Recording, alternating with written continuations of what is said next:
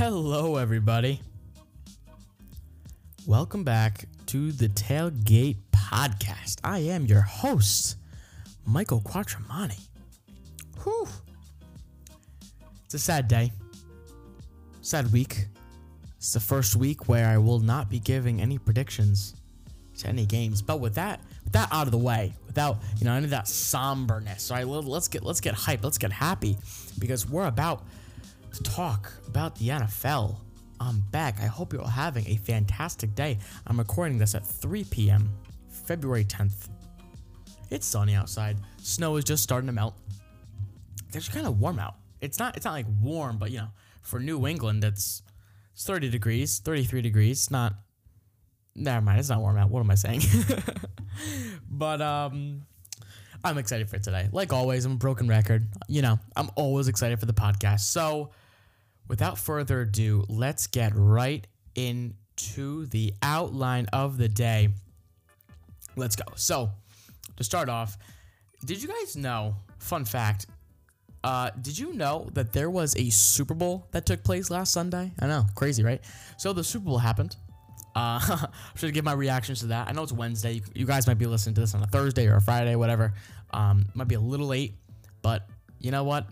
Everything is still in the NFL offseason. Everything is still fresh and new because there is no games going on. So I'm gonna give my Super Bowl reactions, including what does it say for Patrick Mahomes, Tom Brady's 7th ring, my Super Bowl MVP reactions, why did the Bucs win, and just getting more in depth about that. Next up, I asked you guys on my Instagram. If you're not following my Instagram, make sure to follow my Instagram. Because I asked you guys, I said, leave me a message on Anchor and I will respond to it in a video. So that's what I'm gonna do. I got a few. I'm only gonna do 2 of them in this video, and I'll probably just space them out for the next podcast. But in this one, I'm going to react to 2, and then I'm going to give my post-Super Bowl power ranking. So, of course, everybody is doing this thing. ESPN put one out.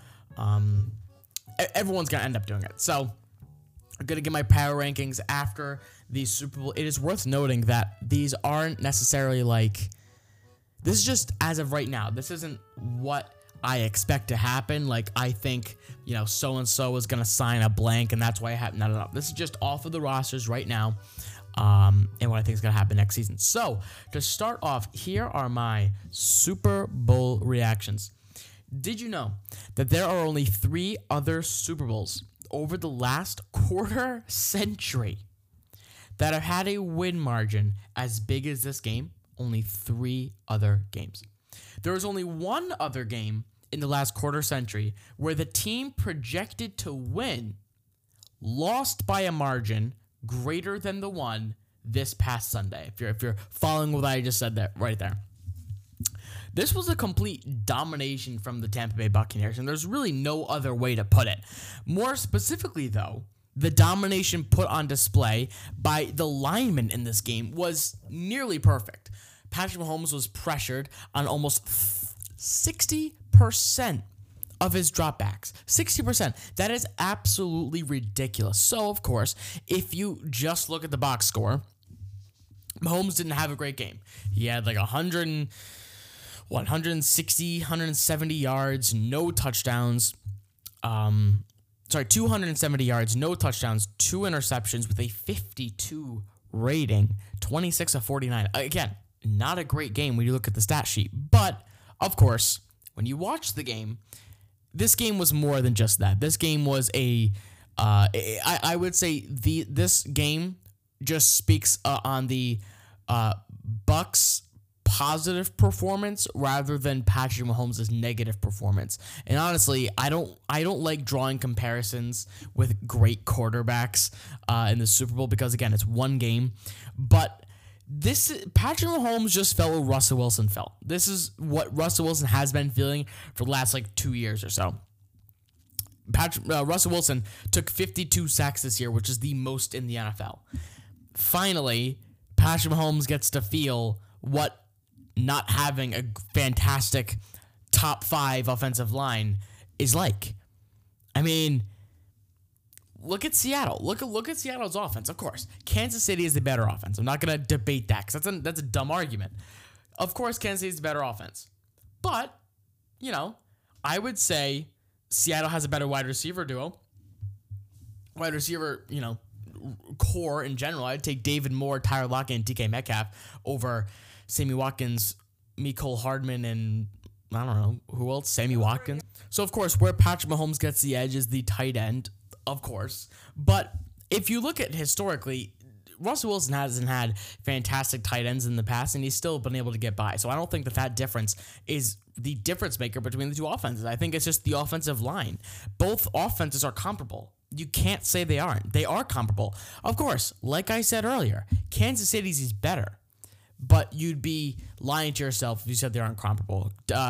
Kansas City only averages 0.3 points per game more than Seattle does. Just to put it in perspective. Kansas City is 6th. Seattle is 7th. Look at the defenses. Again, defenses, very comparable. Let's look from January 4th, because that's the end of the regular season. Kansas City ranks 11th. Seattle, 15th. So you can even give the edge to Kansas City in that regard. Look, I think Kansas City is a fantastic team, but if you give Russell Wilson an offensive line, I see him in a similar situation as Patrick Mahomes. I really do. I think Russell Wilson would put up similar stats because look at the offense he has. He's a better run game than Kansas City and a better wide receiver core than Kansas City. If you give him a solid offensive line, I think Russell Wilson would be fantastic. But moving on, regarding the Super Bowl MVP, I think that it is just all of the Tom Brady haters just trying to take away whatever they can from his legacy by saying he didn't deserve the MVP. Because he absolutely did. Tom Brady 100% deserved the MVP. 21 of 29 for 3 touchdowns and a rating of 126. Of course, he didn't throw for a lot of yards because he didn't have to. He put up 21 first half points. He didn't have to put up any points after that. Kansas City's offense was stagnant. They put up 6 first half points and 3 second half points. All Tom Brady had to do was hand the ball off to Leonard Fournette and Ronald Jones the entire time. That's all he had to do. And that's all he did in the second half, and it worked, and Tampa Bay won it. Because my key to the game was to keep the ball out of Patrick Mahomes' hands, and that's what they did. They gave it to Leonard Fournette and Ronald Jones. They had a combined 28 carries. They kept it out of Patrick Mahomes' hands. And honestly, that wasn't even the difference maker. Patrick Mahomes had the ability to win this game. He did. But the offensive line just couldn't hold up. That's what it came down to. So Tom Brady did deserve the Super Bowl MVP. If you want to say to me, there were other players that could have gotten it, of course. I would have given it to Devin White, Levante David, even Gronk, or even, honestly, if they give it to coaches, I'd give it to Todd Bowles above anybody. Todd Bowles had a perfect game plan. That was a perfect game plan. He completely stopped Patrick Mahomes. He didn't fall for what other teams have done and just sent 5-6 guys and tried to make Patrick Mahomes feel uncomfortable. He's like, no, our pass rush is fantastic. That's not the problem. We can send 4 guys every time. That's what they did. And they got to Patrick Mahomes. They weren't blitzing at all. They rarely blitzed. It was just the line of scrimmage battle was just so in the favor of Tampa Bay that Patrick Mahomes couldn't find anybody open downfield because everybody was either doubled or only short routes were open. And when you're up 21-6, you can't just opt out for deep or short plays every single time. You gotta throw the ball deep, and everything was covered. Every single play, they had 2 safeties back. Tampa Bay basically said, we're gonna give you the short game. We're gonna give you those Travis Kelce hitch routes. It's like 6-yard hitch routes. We'll eat those 9-yard gains. But when we're up 21, you can't live off of that, and they couldn't because they just got to Patrick Mahomes. And anytime Kansas City set up for their 40-yard, 50-yard play to Tyreek Hill down the field, they couldn't do it. So that was honestly the difference maker in this game. That and just the line of scrimmage battle. But moving on, that's really all I have. That's really it. That's all I got about the Super Bowl. Again, it was a very one-sided game, but it was fun to watch. I enjoyed it. Obviously, it probably doesn't rank in my top 5 Super Bowls of all time when I've been alive, and like have actually watched the game. But it was fun. I enjoyed it. It was just, to me, I guess like Super Bowl 53, like Patriots Rams. Again, I know it was 13-3, but I enjoyed it because I thought that it was a close game. You know, both teams were neck and neck the entire time. It was just like the last 2 minutes of the game where the Patriots set themselves apart. I like those close games where they're close, they're low scoring, but it's a defensive battle. Those are fun to me. And I also like one-sided games too. When you just see, like, especially between two high-powered teams, when you see a team like the Bucs just completely just shut out the Chiefs. I mean, that's fun to me. That's just, I don't know. I enjoy watching it. So I thought it was a fun game, but enough of me rambling. Here we go. I'm going to answer some of your questions. So the first question we have is from one of my dear friends, Sam. Sam, here is his message. So pretty much Sam asked, Michael, who do you think is going to win the Super Bowl next year? So just for the record, I was trying to get the soundbite into this. For some reason, it's not letting me. So hopefully by the next episode, I will be able to get your soundbites when you send them to me into the episode. But for now, gonna have to just, read them out loud. But basically, just to get the gist, Sam wants to know who I think is going to win the Super Bowl next year. And to me, it has to be Tampa Bay. They won the Super Bowl this year with 4 new pieces and had no training camp, no OTAs, and no preseason. And that's including Tom Brady. The 4 I'm talking about are Tom Brady, Leonard Fournette, Gronk, and Antonio Brown. They were also in a division with the Saints, who beat the Buccaneers twice, and who they're probably no longer going to be as good because they have $100 million in debt, and they have Drew Brees, who is retiring. With a full offseason and the amount of talent that this team has, in addition to having the 7th most cap space and a willing number 1 receiver to take a salary reduction in order to keep things together, I don't see how they can't repeat. This is why the addition of Tom Brady won them the Super Bowl. It wasn't because he threw 40 touchdowns or he threw for a ton of yards. It's because he was efficient with the ball and he changed the culture of the team. This team wants to win now, and I don't see anyone getting close to them as of right now, and that's why I have them repeating next year. So, Sam, I hope I sufficiently answered your question because that's just, how I feel about it. I just don't see how anybody can beat this team. I really don't. Just watching how this team down the stretch just dominated. They in every sense of the word, completely dominated. Just since Detroit. What did they win versus Detroit? Was it 47-7? I want to say towards the end of the year, 47-7. So first you start with Vikings, 26-14. Then the Falcons, 31-27. They came back down 20. Then they beat the Lions, 47-7. Then the week after that, 44-27 versus the Falcons. Right? Then they go to the playoffs. Convincing win, Washington, 31-23. Right? Then you get the Saints. They go into New Orleans, the team that had their number the entire regular season, beat them twice and convincingly twice. 30-20, beat them, not a problem, on the road. Then, NFC Championship. They faced the team who had just had a bye week the week before in Green Bay.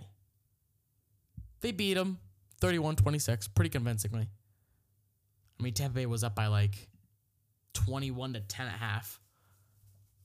I mean, and then the Super Bowl. I mean, the biggest game, the biggest stage. 31-9. It wasn't even a contest. I don't see how Tampa Bay loses next year unless some drastic things happen to either the Bills or the Chiefs. So that's what I think. And again, the second we got another message from another listener. We got Olin, another dear friend of mine. Olin says, or Olin's questioning, just wants my thoughts on the quarterback situation in San Francisco. So is it going to be Jimmy Garoppolo? Who's it going to be? What are they going to do? And what are their choices? So basically, here's what I think. I don't think the 49ers have much of a choice. Jimmy G is owed $137 million. The 49ers also have 40 free agents, 40 guys who have expiring contracts. So they need money to sign those guys back. And just for the record, San Francisco isn't sitting on like the riches of Scotland, all right? They've got $13 million, which is, I think, just outside the top 12. 14, okay? 14th in the NFL. So there are three things they cannot afford to do, which they would be required to do if they were to move on from Jimmy Garoppolo. A, take a massive cap hit from Garoppolo's contract. $137 million over 5 years. That's going to be like a $20-25 million contract cap hit, and they can't do that. B, lose money to sign back important pieces that greatly contributed to the success of this team. If you let Jimmy Garoppolo walk, or you trade him for, let's just say Cam Newton. Let's say the 49ers are enamored with what Cam Newton did in the Patriots uniform last year, and they want him. Okay, so they signed Cam for like a $10 million contract, right? And they trade away Jimmy Garoppolo for like a third-round pick. Well, that cap hit and the money you're spending on Cam Newton, you can't spend that money on any of your expiring free agents that have been crucial in the just buildup of your NFL team, of your team. Which brings me to my third point.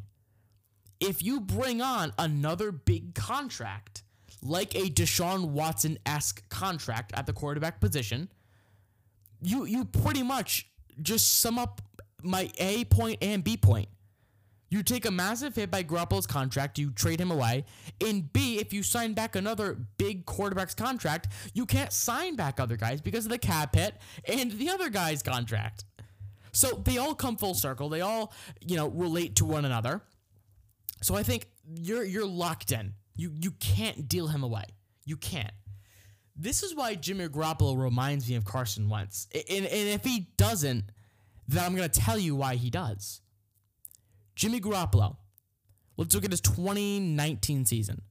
13-3, almost a 70% completion percentage, almost 4,000 yards, 27 touchdowns, 13 interceptions with a rating of 102. Looked crazy good. I wouldn't say he was a snub for the Pro Bowl, but he was very close to making the Pro Bowl. Right? Great quarterback. Then he gets hurt, and he takes a step back when he comes back. And again, just to give the timeline, quarterback has a big year, gets a big contract deal, gets injured, doesn't come back the same. Let's look at Carson Wentz. Has an MVP-esque season. Almost went to the Super Bowl. Nick Foles won it for him.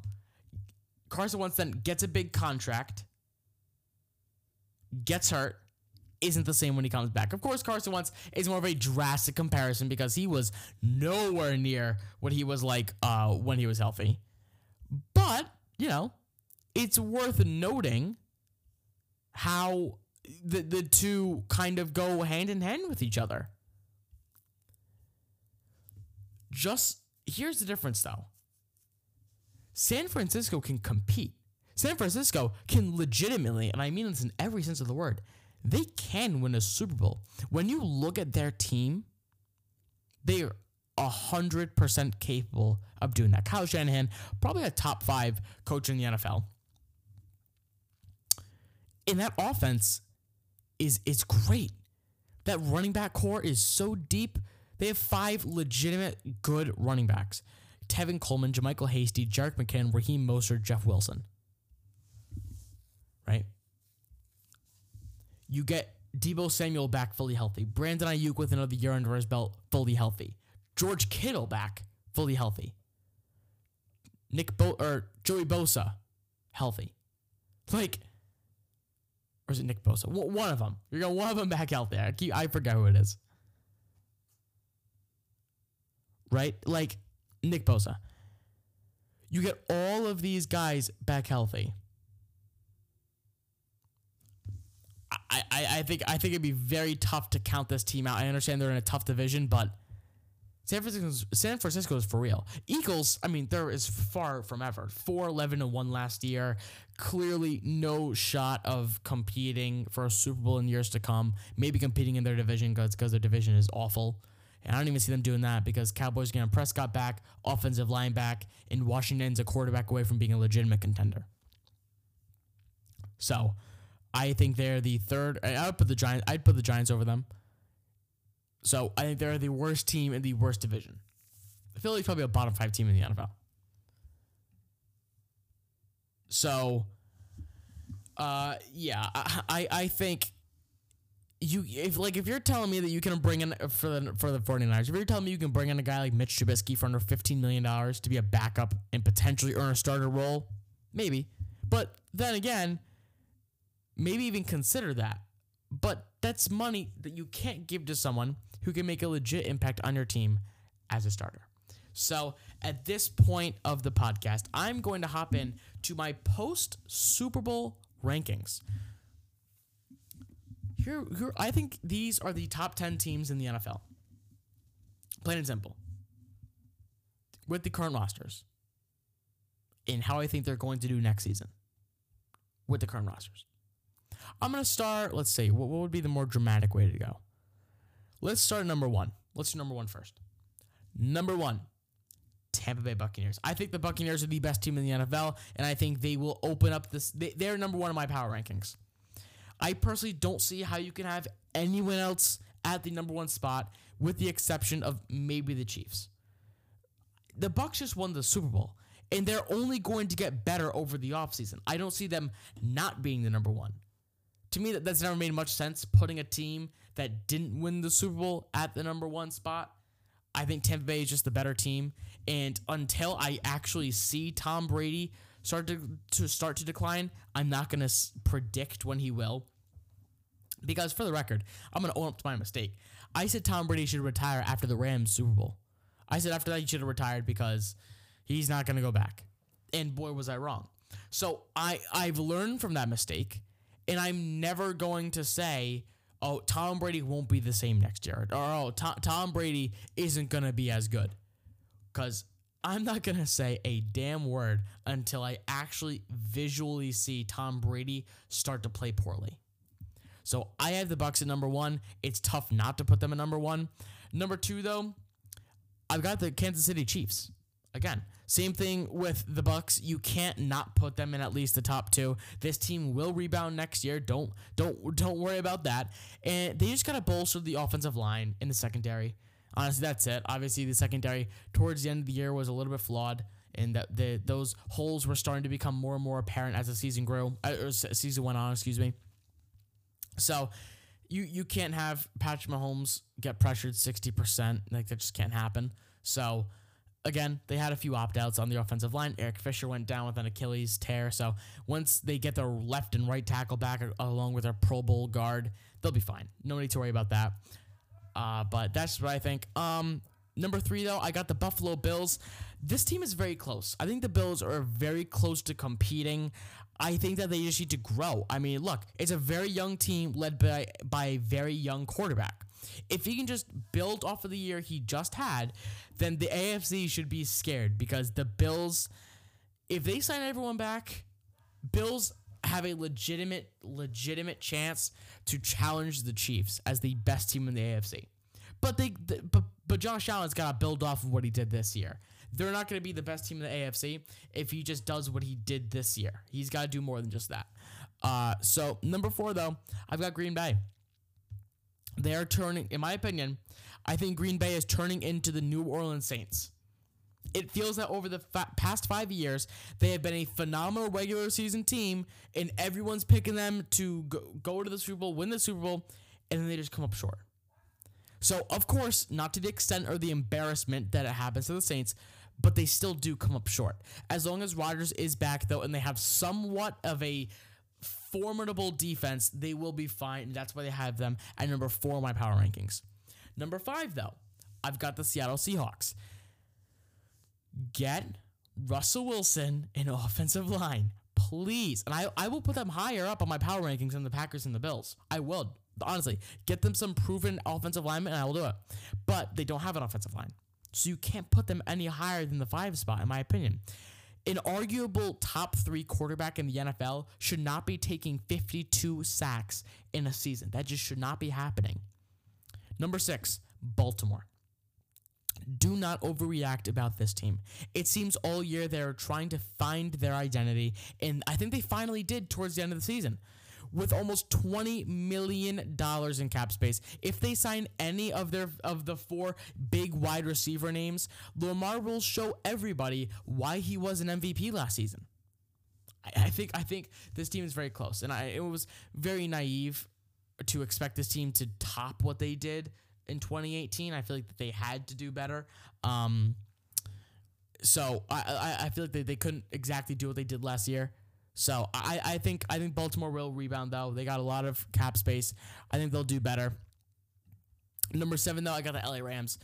This may be low to some people, but I'm not just going to overreact because of the Matt Stafford trade. Look, Matt Stafford is an upgrade over Jared Goff, but it's not an upgrade to the point where their team should be in the top 5 of the NFL. Like, Matt Stafford's been great. The guy hasn't thrown for over 32 touchdowns since 2011. He hasn't won a playoff game. It's really tough for me to put him there, especially without him taking a single snap in LA, though. Again, go out and prove me wrong. I just don't see it so far.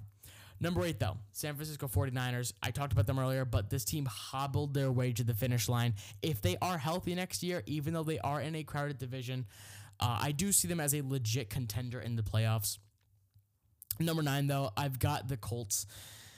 I think they are another team that is very close. In my opinion, I think they're just a worse version of the Buffalo Bills from an age perspective, not just from a play style, because, of course, their play styles are very different. Buffalo, more of a pass-heavy team, and Indianapolis, more of a run-heavy team. But the Bills just needed a quarterback and a receiver to compete. They got Josh Allen and Stephon Diggs. If the Colts can land a top 12 quarterback, well, I wouldn't consider Carson Wentz a top 12 quarterback, but I think he has the potential to be if he can just, return back to what he was like a few years ago. And if they get a top 10 receiver, really just any of the guys in free agency, they may dominate next year in the regular season. I think that division is wide open. I don't think Tennessee is going to do what they did last year.